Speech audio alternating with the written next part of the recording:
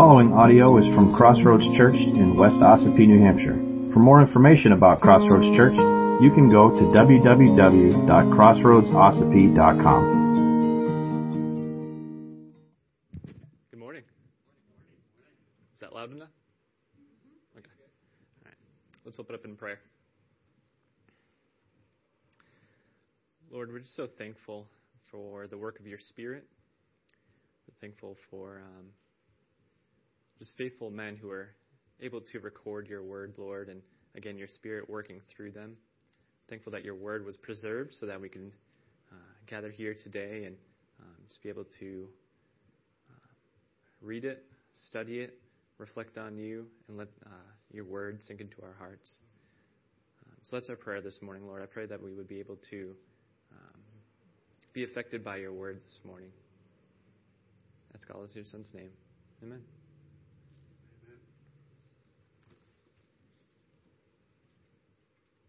Okay, so before we turn to our scripture this morning, I just wanted to give a little background and context to it.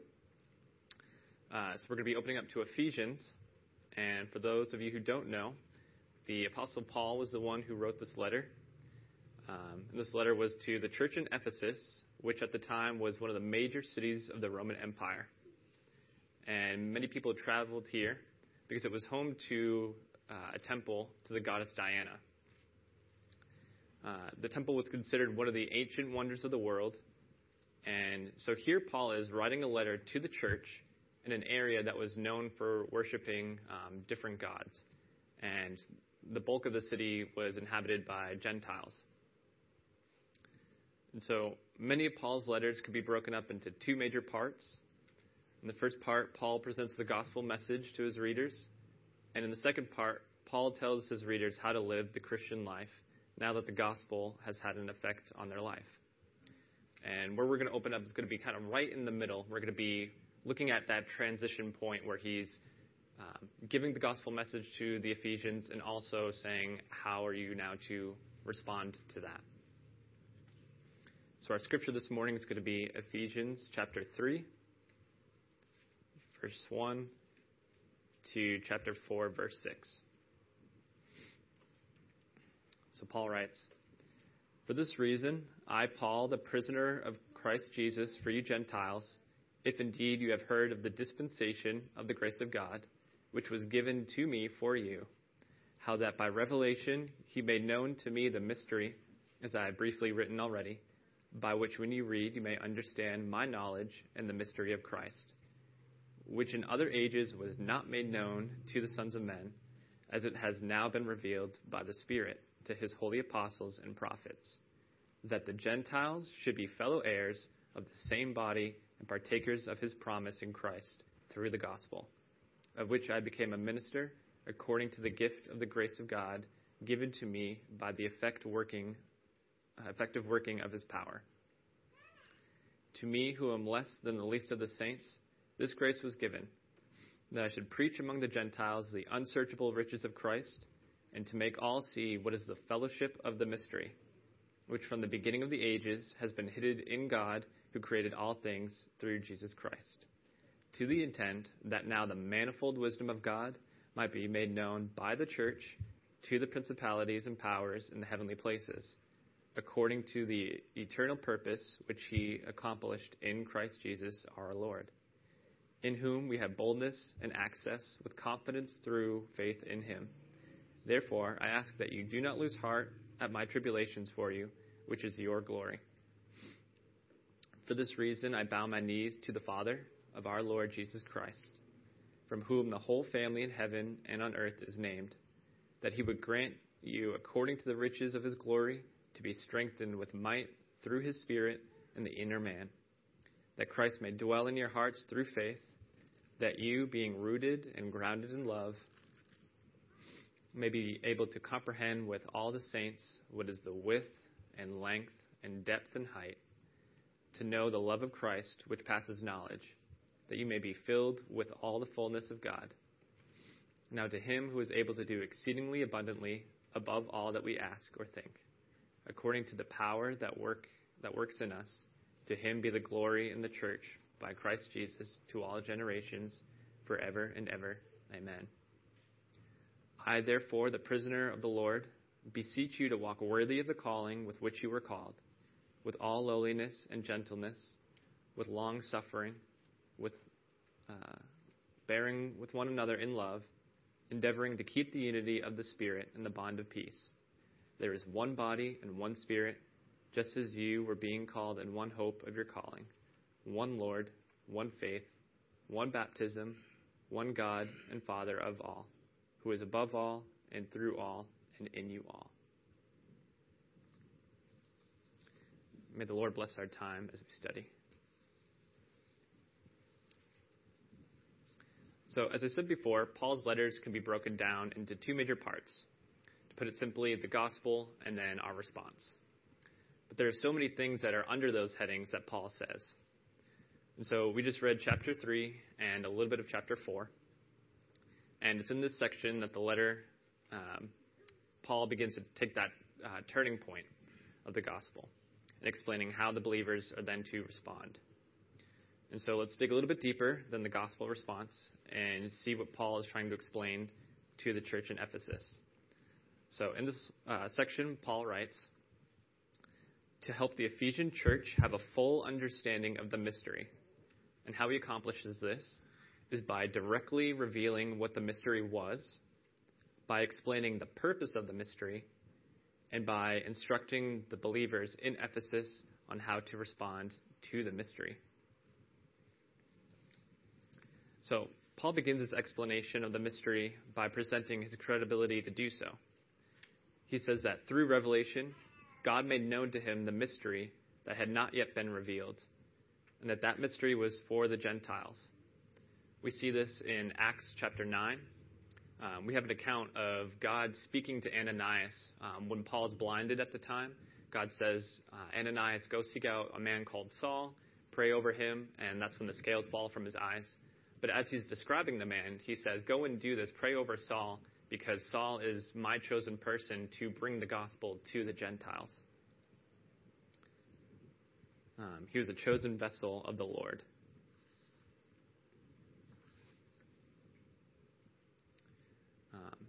So Paul's the man to do the job, and he's going to reveal the mystery that up until then had been hidden. And in verse 6 is the big reveal.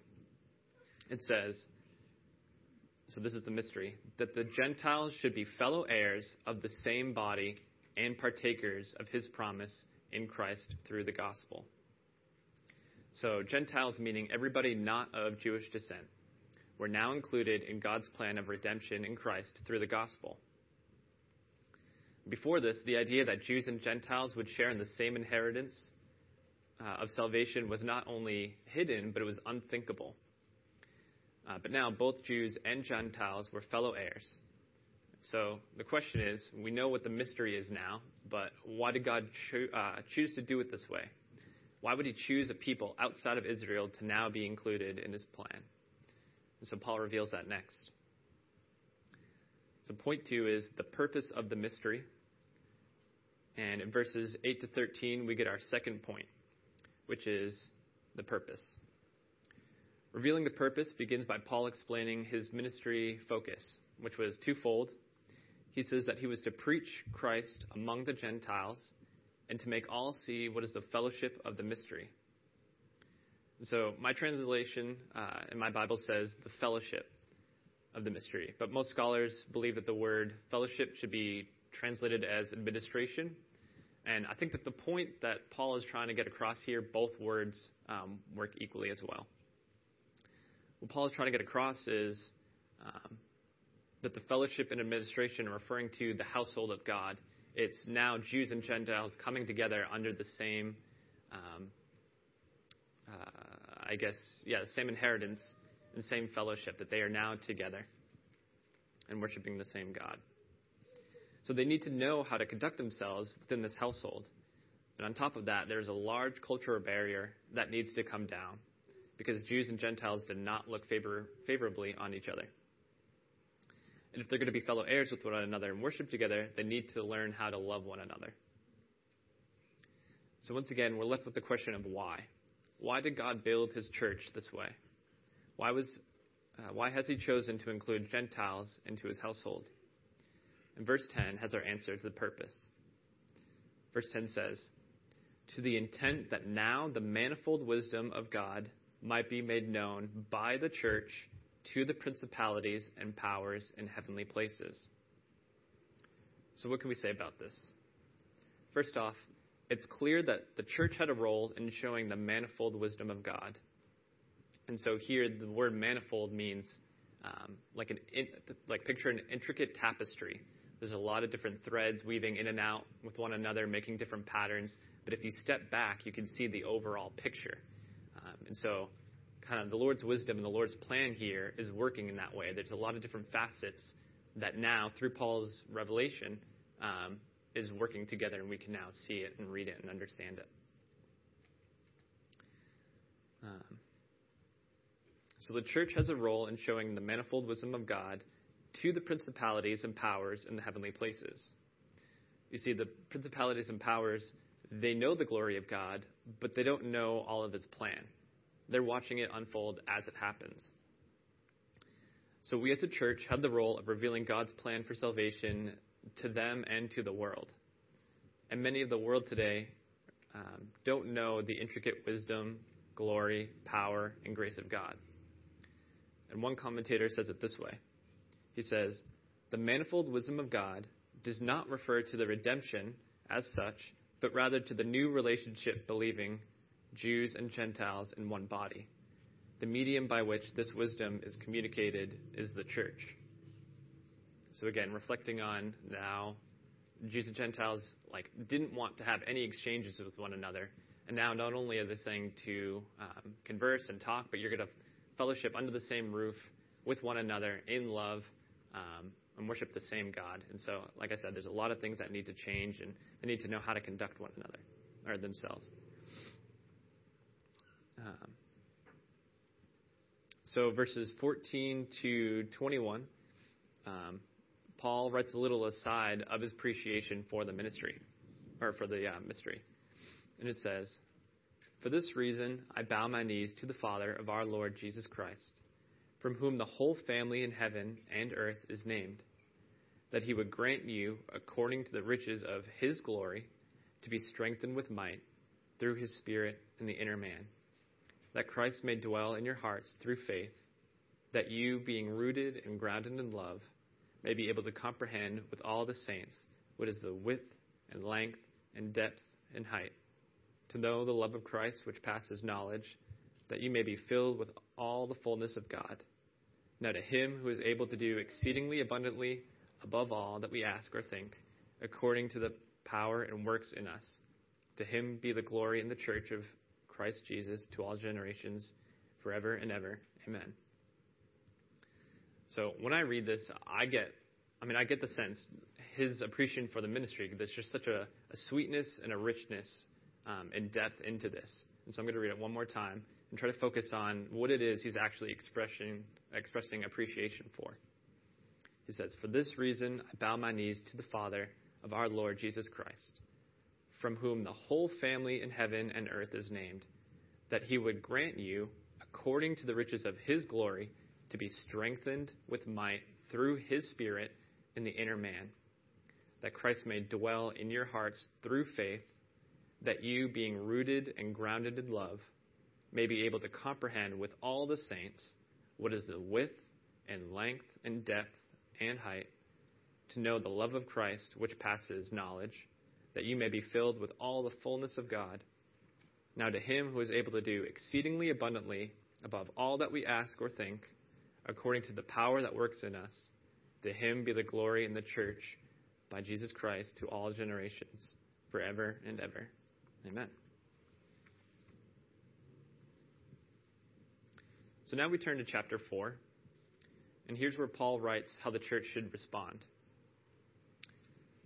It says, I, therefore, the prisoner of the Lord, beseech you to walk worthy of the calling with which you were called, with all lowliness and gentleness, with long suffering, bearing with one another in love, endeavoring to keep the unity of the Spirit and the bond of peace.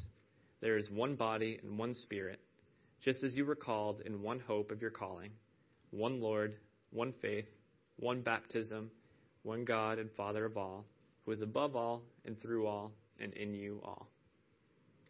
Now, Paul began by telling the church what the mystery was. Then he told them the reason for it. And now he's encouraging them to live like it.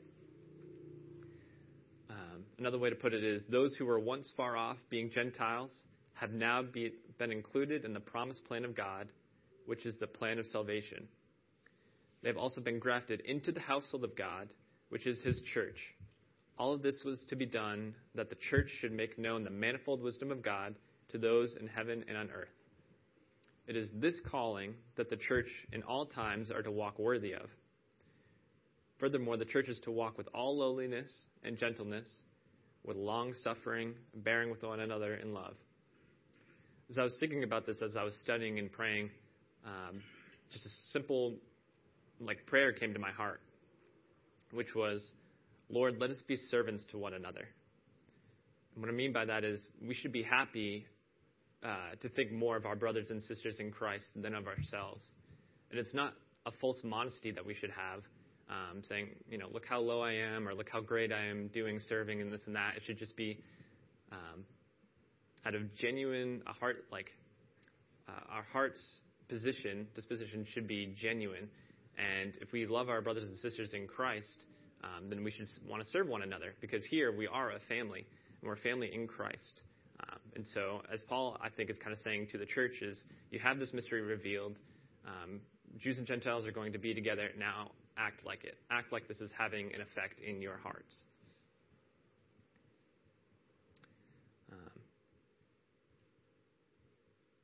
So the way, in closing, I think we've looked at the mystery, and we know that Jews and Gentiles are now supposed to be fellowshipping with each other and fellow heirs of the inheritance. And this directly correlates to the gospel message, because Christ had to die on the cross as he lived a sinless life in our place. And his death appeased the wrath of God, because that wrath was supposed to be for us, because the penalty of sin is death. But Christ died in our place, rescued us from death. And so it was always supposed to be in the Father's plan that Gentiles would be brought into this new covenant now. But it all had to be in his timing. And so once again, in this section alone, Paul explains the good news of the mystery, the purpose of the mystery, and how we should respond. So let's pray together.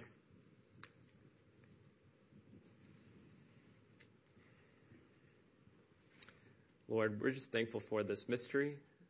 Thankful that it's been revealed to us. Thankful that now we can be grafted into this fellowship and share in the inheritance of salvation. We're thankful that this isn't an afterthought for your church, Lord, but it's something that you've known all along. And again, the revealing was in your timing. But Lord, you have always known that we were supposed to be grafted in. We're just so thankful for that. I just pray that, again, this would have an effect on our hearts, that would just, that our hearts would reflect that in gratitude towards you, Lord, especially as we're about to worship you again. If you would like to participate in the mission of Crossroads Church through financial support, checks can be mailed to Crossroads Church, Post Office Box 576, West Ossipee, New Hampshire, 03890.